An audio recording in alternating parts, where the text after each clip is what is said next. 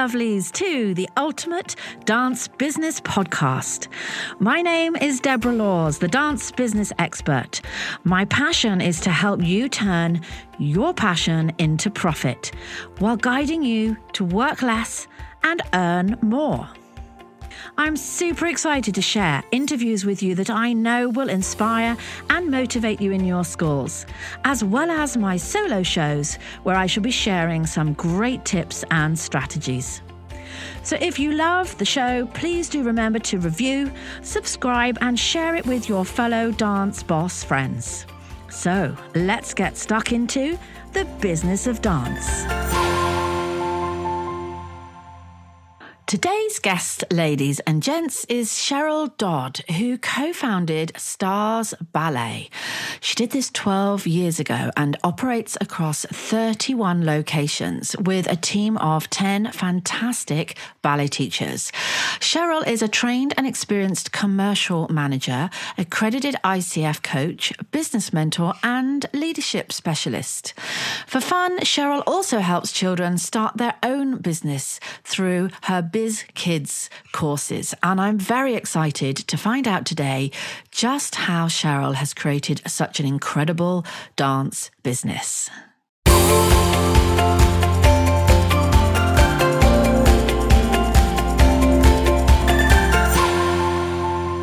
Cheryl, thank you so much for joining me today.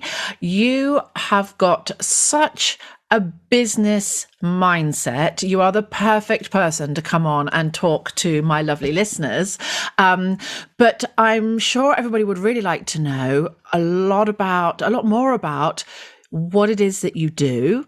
And then I've got lots of really juicy questions for you today. So welcome to Cheryl. I'm going to let you introduce yourself if that's okay. Yeah, of course. Thanks for having me, Deborah. Hi, everybody. So I'm Cheryl Dodd. I co-founded Starz Ballet 12 years ago in South Hants. So we're only in south of Hampshire, but we've been running for 12 years. We've got 31 locations and 10 amazing dance teachers, all of which are still busy running our Starz Ballet classes today, and we're all getting ready for the shows this week. But in addition to Starz Ballet, and this might be the edge for this podcast and why maybe I might be a little bit different to some of your members.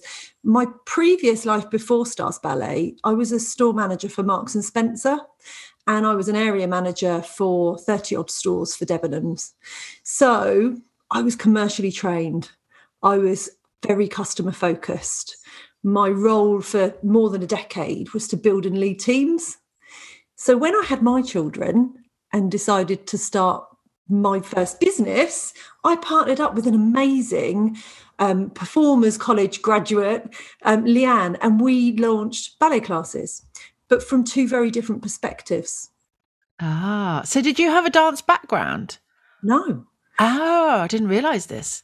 I do dance. I can dance, but I'm not a trained dancer. I'm a business person. And that's really fascinating because, a lot of people think that you have to come from the background that you're running your business from. And I've got a great friend in Singapore, actually, who has never danced before and has an incredible studio. And so it's really interesting to see that actually you don't need to have the skill set in the studio to actually be great at business. Which to me says that business is more than just knowing about dance. And that's kind of why I'm here. So what kind of skills do you feel like you brought to Starz Ballet? It's really the training that I had to become a manager. So that's a word we don't use very much now, do we? We use the word leader all of the time. But actually, I went through a management training program. And that management training program taught me through not only the lessons, but the experience that I had running my stores to build and lead great teams, but also to drive sales, to drive profit, to give excellent customer service, to problem solve, to spot opportunities, to manage risk, all of this stuff that became second nature to me in my old roles actually have also helped me hugely running a dance business. Yeah, absolutely. And people listening can kind of hear all those things that you're saying and think, yeah, I try and do that and I try and do that. And that's something that's relevant to us running a dance school. It's all completely relevant. And yet, for most dance school owners, they're running a school without any of that experience.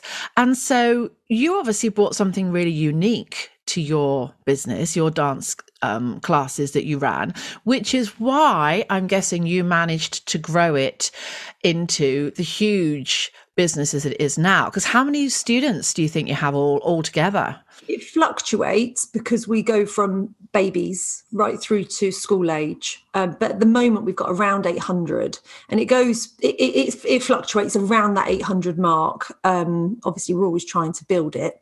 And at the moment, we're building nicely because it's show term. And as everyone will know, show term is always really helpful for building those numbers. So that's amazing. 800 under fives, under sixes? We've gone up a little bit in age because as they move to school, naturally, we've had lots of requests to keep teaching these children.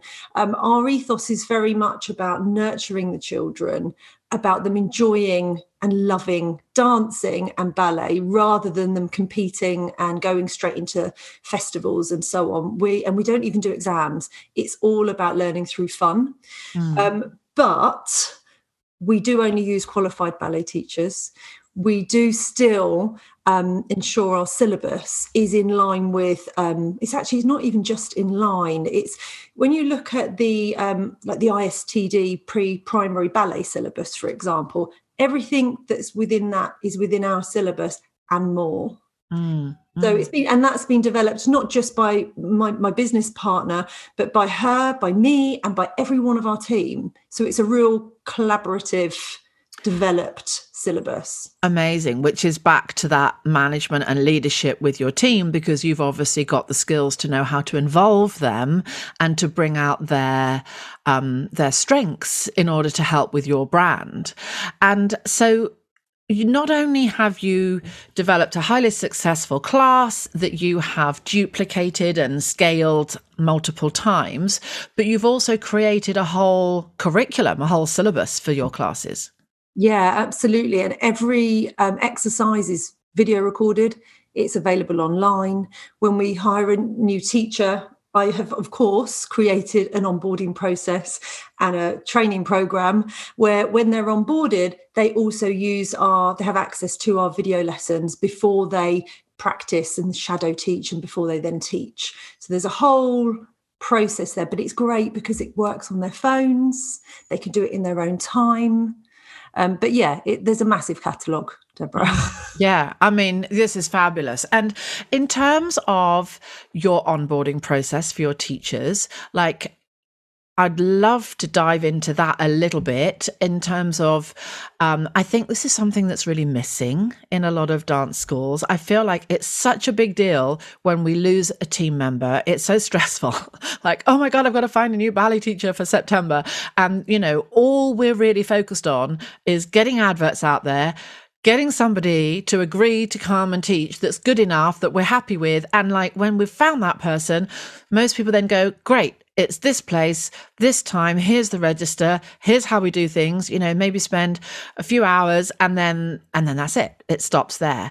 And I'm like, whoa, hang on. Like, when are you teaching them your values? When are you going through your mission statement? When are you talking about, the things that really create the experience? Like, if you're not doing those things, you're leaving somebody to do their own thing, which could be amazing and wonderful, but it could be very different to what you want done in your school, because their experience, the way that they do things will come from the school they grew up in or the schools that they've taught in. And they may bring something very different, a very different edge or a very different energy to the one that you want. And so to me, I don't know if you agree, but I feel like there's a real lack of decent onboarding for dance schools when they bring in new teachers.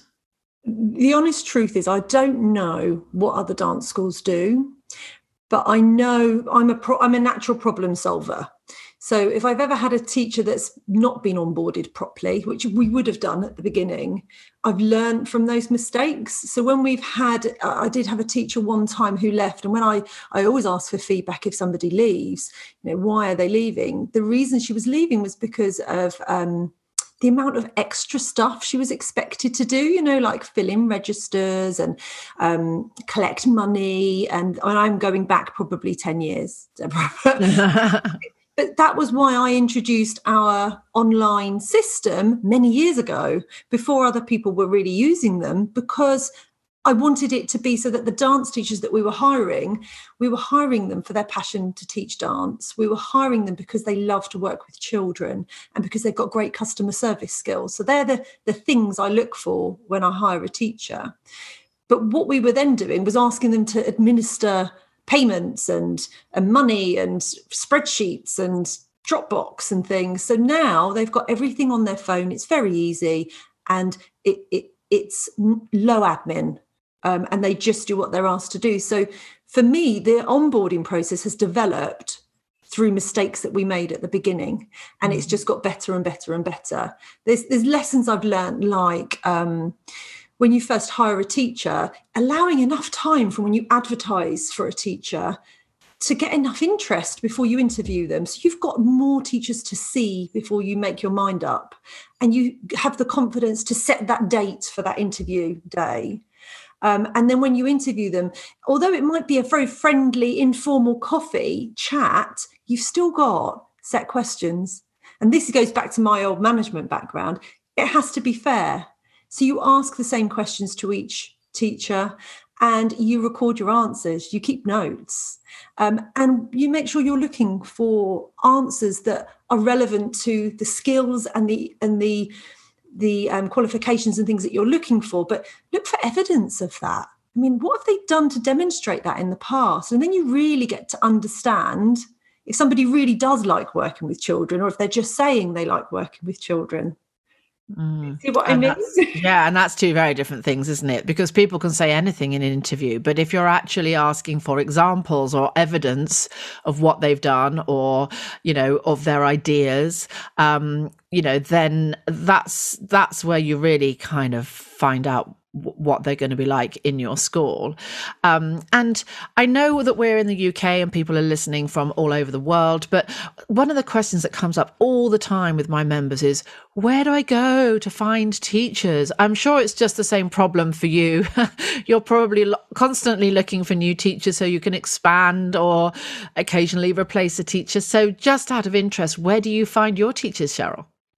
Quite honestly, the best way we've secured all of our teachers, and I'll be honest, we don't have much turnover. Our teachers they do tend to stay, but when we look for teachers, they tend to come from our own network. So my business partner, Leanne, she's the part of the business that's from the dance background. Leanne has lots of dance connections. So usually it comes from Leanne's connections dance-wise, or it'll be my connections just through who I know on the network. That's our first way to recruit teachers. The next way would be through social media posts and advertising. But that's not our preferred way. Our preferred way is through word of mouth. Yeah. And I think something that you said there, which brought up, for me, how you kind of have that network, is things like my membership, where people, of course, but or not even my paid membership, but my free social media groups, where I really try hard to encourage a sense of collaboration and sharing, and giving each other a leg up and helping each other out, because I just think that the more we're there to support each other, the more help is there for us when we need that help. And to be able to go into a group and say, oh my gosh, I'm looking for a teacher, who knows, everybody knows somebody, but it's whether everybody's prepared to share all their somebodies. Yeah, often it's your own team as well. So our team are obviously all dance teachers, so they've got lots of dance teacher friends. So that also is another good way to find your dance teachers. Yeah. Thanks for sharing that. With regards to you taking your school, like, how did you start? Did you start with 2 or 3 classes and then you thought, oh, maybe we could do more? Or did you always have a vision of wanting to have a real network of classes and a big business? I had a really clear plan. So when we launched in 2010, I was working in London and I live on the South Coast. I had a moderate salary. I had a job that I loved before I had my children, but it wasn't a job, it was a career, as you know. But I was across 30 odd stores. So I was staying overnight. I was all over the place, traveling. I needed to change, and my lifestyle needed to change because I'd had my children. And I was on my second maternity leave, and I had a sense of urgency that I'd made this decision that I was not going to do that anymore. I tried to make it balance and it wasn't balancing. And I needed to have a change, but I needed an income. I couldn't just drop my income. I needed the income because I relied on that income. So that was my driver. And I think when you think about businesses that have grown to the size of ours or far, far greater, you have to have a driver, I think. It doesn't accidentally get that big. And I had a really clear driver. I had a salary and a number in my mind that I wanted to be earning from this business. It had to make money, otherwise it wasn't a viable business option for me. So whereas many dance teachers will move into their dance businesses because it's a passion and it's their love, I am passionate and I do love what we do, but I had a real driver, which was that I needed to match my salary or at least match my net income. And so I crunched the numbers, and the numbers told the story. The numbers told me I wasn't going to get that with one studio.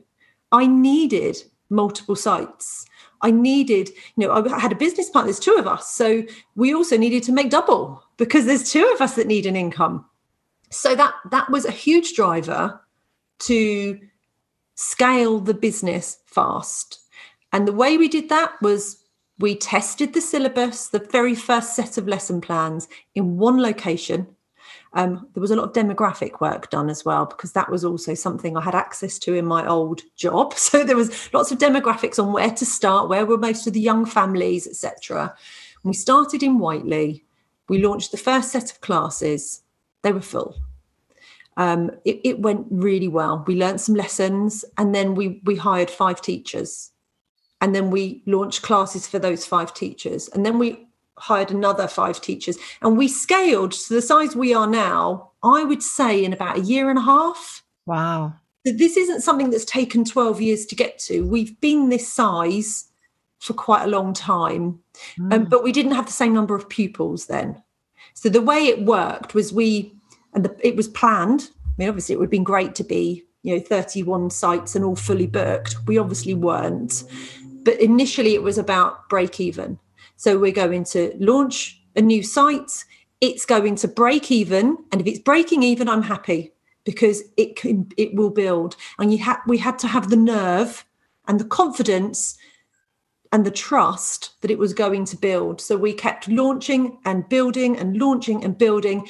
And for the last 5 years, all we've done is we've stopped growing, conscious decision, and we've built the classes that we have, because that's pure profit. So the strategy was launch and grow, launch and grow, launch and grow, stop, fill. Yeah, but even with fill, there's also the big customer service aspect that we need to ensure that the balance is correct. So you can fill your classes and overfill them, and then it all tips the balance and it all goes wrong. You have to have the right balance. So for the size of room, for the number of teachers that you have in that room, so whether you have an assistant or not, what is your optimal number of children that you can deliver an excellent class to, but you want to get to that optimal number. I love that, because I think a lot of dance bosses have in their head, we take up to 15 kids and that's it. They just have that in their head. They can take 15 kids, and they don't always think about the fact that they're in a small hall or they're in a big hall, or maybe we're in a big hall. We could have 3 assistants and we could take more than 15 kids, or this is a really small hall. To give the same quality of class, we need to cap our class at 10. Like, I mean, it seems so obvious and so sensible, but I don't think everybody always does that. I think one lesson is that nothing is ever really, we can't take for granted anything that we think is obvious that other people will agree with. And I know that again from the onboarding process and the training process with teachers, is when I hire a new teacher, or when we hire a new teacher, we tell them everything we expect of them, including, you know, what colour leggings to wear, and to greet every customer as they arrive, and to ensure they know the names of the trial customers before the trial customers arrive. All of these little things that are big things, that have a big impact, they're all covered in their training from the beginning. And I think we'll go on more, I'm sure, about the team development. But one of the things that I love is that our team, I know my teachers will tell me if I've overfilled a class. My teachers will tell me if that customer service level is changing. I will know about it. And that's because I want to know about it, and because they know that I don't want unhappy customers. So how do you get that benchmark right? How do they know when they need to come to you and say, oh, Cheryl, it's really full? Like, what is the benchmark for the experience that you want your students to have? Well, there's a few things. So I know it sounds very corporate, but I do call them our KPIs, our key performance indicators. And I meet with the teachers termly, usually for a coffee, and we review their bookings. We review their trial bookings and the kids that have joined. We review their sales of stock, and because we know when they buy a tutu and shoes, they stay with us for longer because they're invested. So we review all of that. We also talk about the customer experience. We talk about the risks. We talk about where we might be losing opportunities, missing opportunities. Have we had any unhappy customers? What's been happening? So we do that when we meet in person. But because we're always talking about it, it means that as soon as something changes, it's really easy to drop me a message or give me a ring. So you've got that lovely constant flow of communication between you and your teachers, and they know they can come to you easily if they're not happy or if they feel something's going wrong. And so that's a really strategic relationship that you've built so that the brand stands up. And to be fair, they don't call me very often with many problems, because we do invest in our team and I trust my teachers. I have great teachers. They're like mini business managers. And my business partner laughs at me because I still think about our Starz Ballet locations. I still in my mind think of them as my stores. Your 30 stores, yeah. Yeah, my 30 odd stores are my 30 odd. It's probably not a coincidence it's the same number. My 30 odd locations, and my store managers, I've got my Starz Ballet teachers are like my store managers. So I've still got that same way of working, I suppose. Yeah. That, that's actually really interesting that you've got the same number of locations as you had stores. I think there's something woo-woo going on there, but we won't go into that right now. But talking about mindset and, how we can sometimes kind of create our reality or not, as the case may be.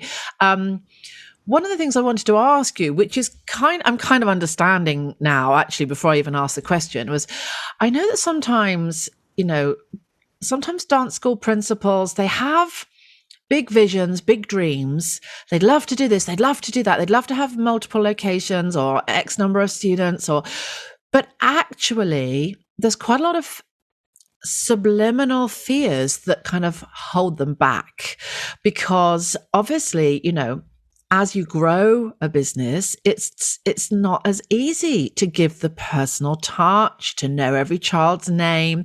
And I think sometimes, it's like another level, another devil. Like, as your business scales, you have to learn new things. You have to be better at managing. You have to be better at leading. You have to have better systems. And that can really frighten people sometimes. And I think that sometimes subconsciously stops people's businesses from growing. They don't even know it's stopping them, but it actually stops things from getting any bigger. Like, how did you cope with your kind of mindset in terms of, we've created these lovely first 5 classes, it's all working beautifully, the classes are full. Like, I'm guessing it wasn't a massive issue for you, but maybe what advice would you give to others? The first piece of advice would be to trust the people that you hire. So investing in people is something I'm really passionate about. So your team, you invest in your team, and that's that bit about the time when you first employ them or hire them.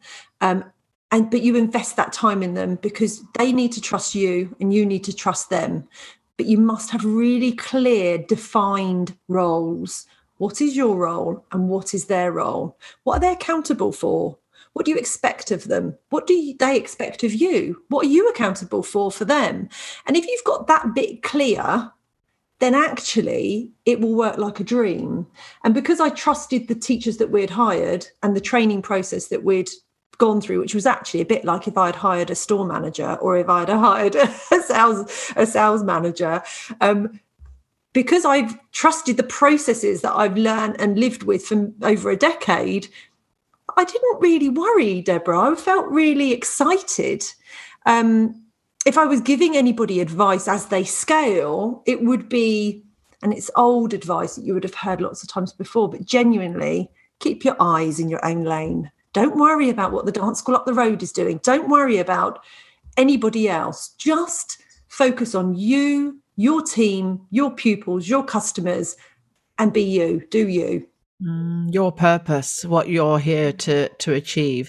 And that's, I think, be you. That is something that's just, I love that because I think so many times people kind of, they try to model themselves on what they think they should be doing because that's what the school down the road does, or that's what I did in my school. Or instead of just going, do you know what? I'm going to do something different.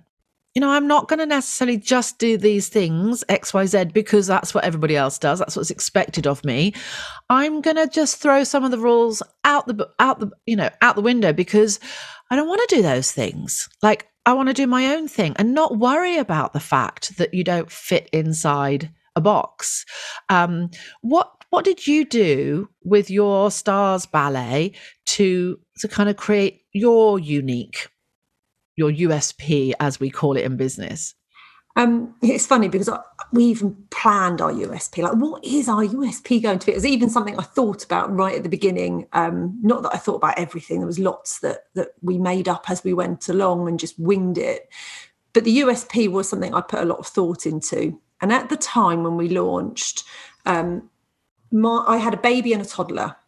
And as a mum at that time, and I'm going back 12 years ago, it was not a welcoming environment to walk into a dance school when you had a baby who was perhaps just maybe 8 months old and a toddler who was quite a boisterous little boy. So my experience of dance schools varied from not really being very welcome to walk in, not really wanting my boisterous boy. Babies, definitely not yet. They need to be potty trained before they can start. These were the messages that I was getting and receiving as a customer. So my sort of customer service radar was like dinging away. This isn't good enough. I'm a mum and I want my kids to dance, and there's not anywhere to do it. And I want to dress my new baby girl in a really cute tutu, and I want all of these things, and it wasn't out there then. I know it is more so now. But because I could see the opportunities, it made me think, right, let's create something that I would want to go to. So I, at that time, was struggling with sleep because I had a baby and a toddler, and I hadn't slept properly for 2 years. So a coffee in the morning was really important. And if I rocked up to a dance class at 9:30 in the morning, it would have been quite an effort to get out of the door, to get to that class, to then sit or to be with my child for half an hour to then go back home. It would be a little bit of an effort versus the reward. So we introduced a coffee and a cup of tea when you arrive and some toys for the children to play. So there was a social aspect, and then there was the dance class. And that allowed the teachers to get to know the customers, because they're not just constantly instructing and teaching. They got to build a relationship with the customers. And from there, the customers had more of a reason to come out. Those mums needed that cup of coffee, or they needed that chat with another mum, because like me at the time, they'd just left careers and, working lives. So, yeah, really, I just developed something that I wanted. Yeah, that's amazing. And I think the thing is, we talk a little bit in business sometimes about, what is the pain point? It sounds a bit of a harsh kind of thing to talk about. But what we mean by that, of course, is what is it that somebody might want or need that we can fulfill? Because when we can fulfill something that somebody wants or needs, people are prepared to pay for that, whether it's a product or a service. And so what you did is you sat back and said, what is it that I think mums really want? What do they really need? What can I do to make life easier so they're going to want to come and be involved in this? And something as simple as a place to sit with a baby with a bunch of toys and a coffee and an opportunity to make some friends whilst your child is doing their class, is just magical. For that parent, that's the reason they would come to you rather than potentially, the school down the road that doesn't offer those things. And you did that from a perspective of what might the customer really want, rather than what do I want to deliver to them. Yeah. Absolutely. It's putting yourself in the customer's shoes. And it was easier for me to do because I had small children and I really wanted to get them dancing. So that was actually how the business idea came about.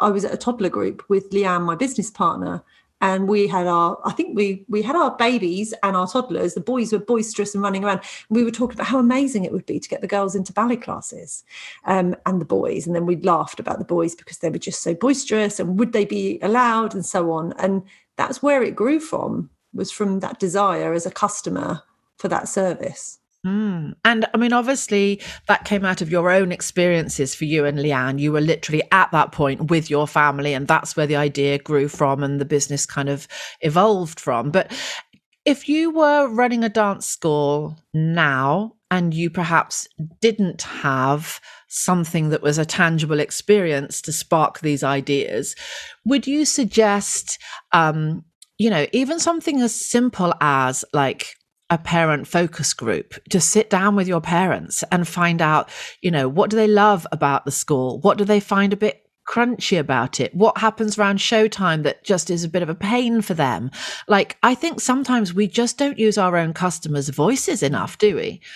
Yeah, and it's funny you call it a customer focus group, because I used to run customer focus groups, again, back in Marks and Spencer's many, many years ago. Now I would plan it as a coffee, like, come with us. We're going to bring the coffee. We'll bring the coffees and the pastries. Come with us. We really want to hear about your experiences. We want to get better. We want to be better. What can we do better? We really want your ideas and opinions. And actually, who doesn't like to be heard? We all like to be listened to, don't we? Exactly. And the great thing about kind of creating that kind of opportunity, that environment with a parent group, is that most of them have probably got children, or they have taken one of your students to another children's activity where they've experienced other things. And it's not just about, please talk to us, tell us what we do well, tell us what we don't do so well. You can also be kind of tapping into those brains of other ideas. The number of times I've had parents that have said to me, oh, my child goes to a little judo class. And this was a long, long time ago, before direct debits and automated payments and everything else.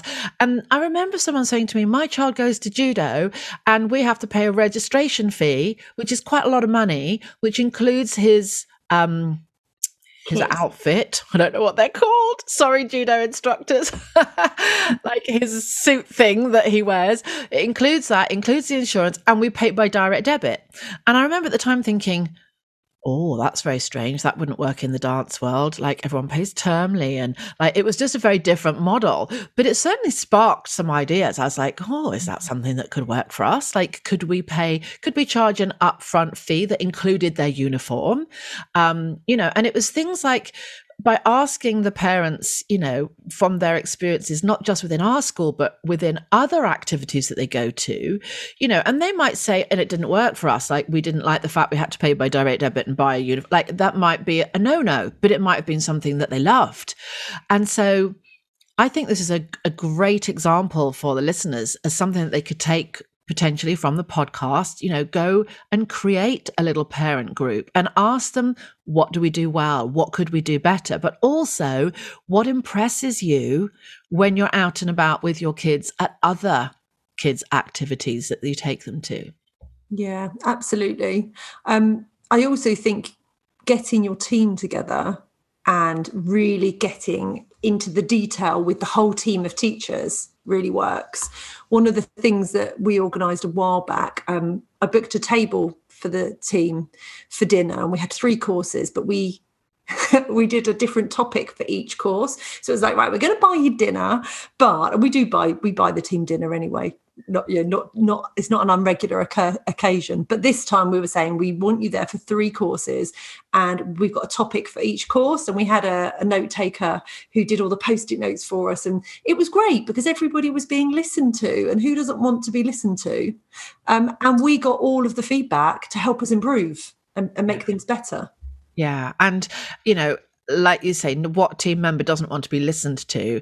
And I mean, I know that I personally find, I'm sure you'll probably agree, that when somebody has an opportunity to put their input, their creative input into their job and they know they're being listened to, they're generally more invested. They're more on board with the success of the business, especially if it's an idea that they've come up with, that you've taken and you've run with it. Like, who doesn't then want to see that idea become a successful part of the business? Like, because that's theirs, that's their thing that they need to prove was a great idea. And so really listening and giving them that opportunity is quite key, isn't it? Yeah, I think it's vitally important because they're kind of on the front line. They're there in front of the customers, teaching the children, experiencing it real time. And, times are changing, as we know, all the time. Like our children that are under 3 at the moment, many of them have never been to any activities because of lockdown. And so we're experiencing very different experiences in class with these children. And with the mums, because the mums haven't experienced socialising with their babies and toddlers. Absolutely. And, I think it's all, I'd love to just say, running a successful, early years program in multiple locations is just down to this. Or it's just down to that strategy. Like, there's one big tip for you all and it's going to be amazing. But it's all these things, and we've covered so much ground here. It's been absolutely fabulous. Thank you so much. I'd love to just sort of say, if somebody was thinking about wanting to scale up any part of their business, it doesn't have to necessarily be the preschool element. What's the one biggest advice that you would give them? If you could just give them one strategy. Plan. And by plan, I mean your plan has to include your numbers. And it's something that so many of my business friends, as well as, dance business friends, but all of my business friends, so many people do not look at the numbers. There's nothing scary about the numbers. The numbers tell you a story. So when I was looking at the numbers right at the beginning, that's how I knew I had to scale. That's how I knew how much money I needed to charge for my classes and how I could work out how much I could afford to pay for my teachers. So, and then it also made me realise by looking at the numbers how important it was to sell more uniform. So there's so many factors that if you don't make a plan that includes the numbers, then you won't know what you're doing. You won't know if what you're doing is working. So the plan has to be done with some measurables. And for me, that's, what is my rent? What do my teachers cost? What am I investing in resources to run the class? And what am I going to be selling retail wise? And what's the profit like? So I would have a little forecast for everyone. If I'm on break even, how many kids do I need in that class? If I'm on target, what does that mean? If I'm fully booked, what does that look like? And then you scale it. Fabulous. And I think, taking the time to plan is one thing, but taking the time to measure how things are going is another thing. And that's the part, I think, that many people miss out. Maybe I'll share my spreadsheets with you, Deborah. Oh, that would be amazing. I'm sure everybody would love your spreadsheets, Cheryl. Let's just finish. I've loved this so much, and I'm sure the listeners have too. I like to kind of wrap up our interviews with just a really silly, fun, quick fire, throw questions at you. The idea is not to think it's just to come up with the first thing that kind of rolls off the top of your head. But I'll apologize in advance if any of these are like, I don't know. It's not always, sometimes some people say, I don't know, don't ask me that, I'm stressed. I don't mean it to be stressful. But let's see what you come up with. So are you ready? Yeah. Okay. Favorite business book? E-Myth. If you were to have 15 minutes with someone in history that's no longer with us, who would you love to sit down and talk to? George Michael. Oh. Or Princess Diana. Could I? You can only have one. It's Diana. I'd like to have a cuddle and a chat with her about everything. Amazing. And someone that's still alive. Oh, let's think. Famous people still alive. Oprah Winfrey. She'd be very interesting. She's mine. We'll go with Oprah Winfrey. Yeah, she's mine. I'd have anyone you said. I'd have to get a flight and everything then. Yeah, that's okay. She'll pay for it. She's my ultimate goal, is to get Oprah Winfrey on my podcast. I do believe in dreaming big. And what about favourite place in the world? Well, if I think about places that I enjoy being now, it would honestly be the sea, the beach, in the water. That's my favourite place. But if it's in the whole world, there's places I haven't been.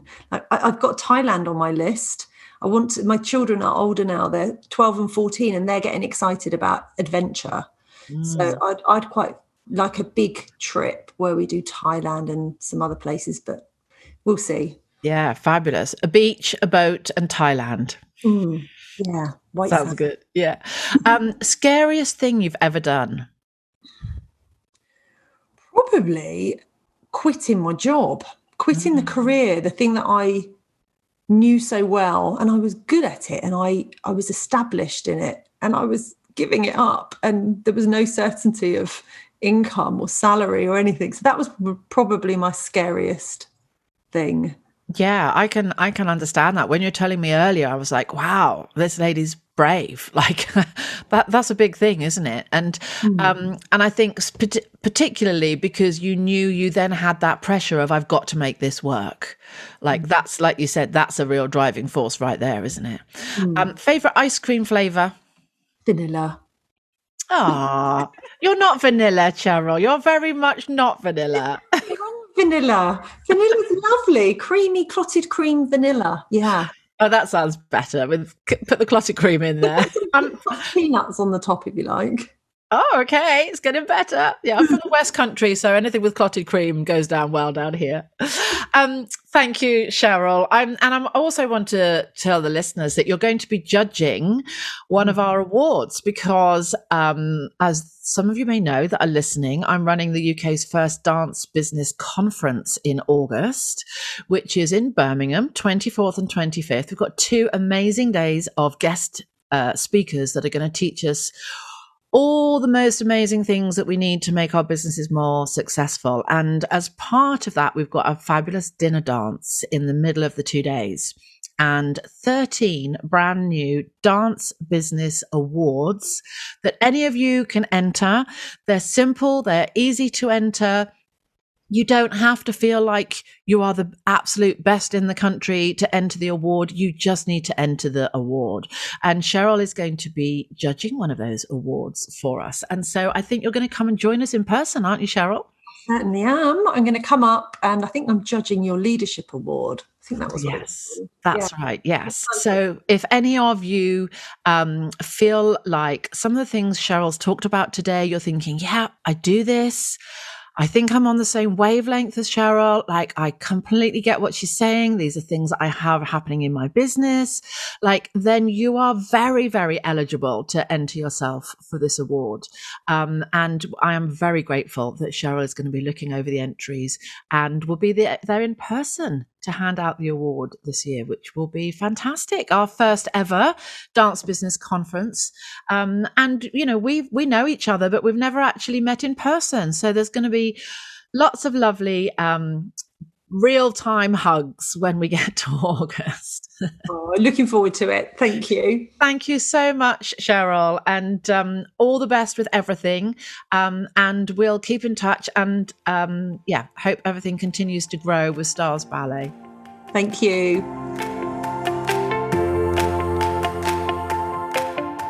So that's it for today. Thank you for listening to the Ultimate Dance Business Podcast.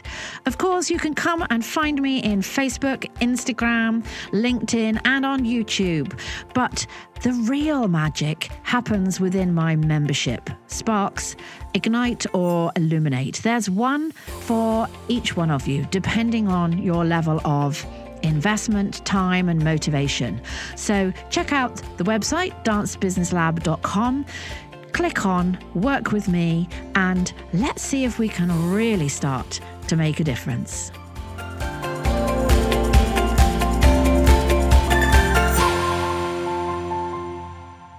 Are you looking to get precious time back in your life so you can make more time doing the things you love? DanceBiz is a class management and booking software from the lovely folk at Think Smart that will automate and streamline all your dance school admin. It's the perfect tool for all those tasks that just seem to take so long and will help you to work smarter, not harder. Message me today, folks, and I can give you a code so you can get 2 months free.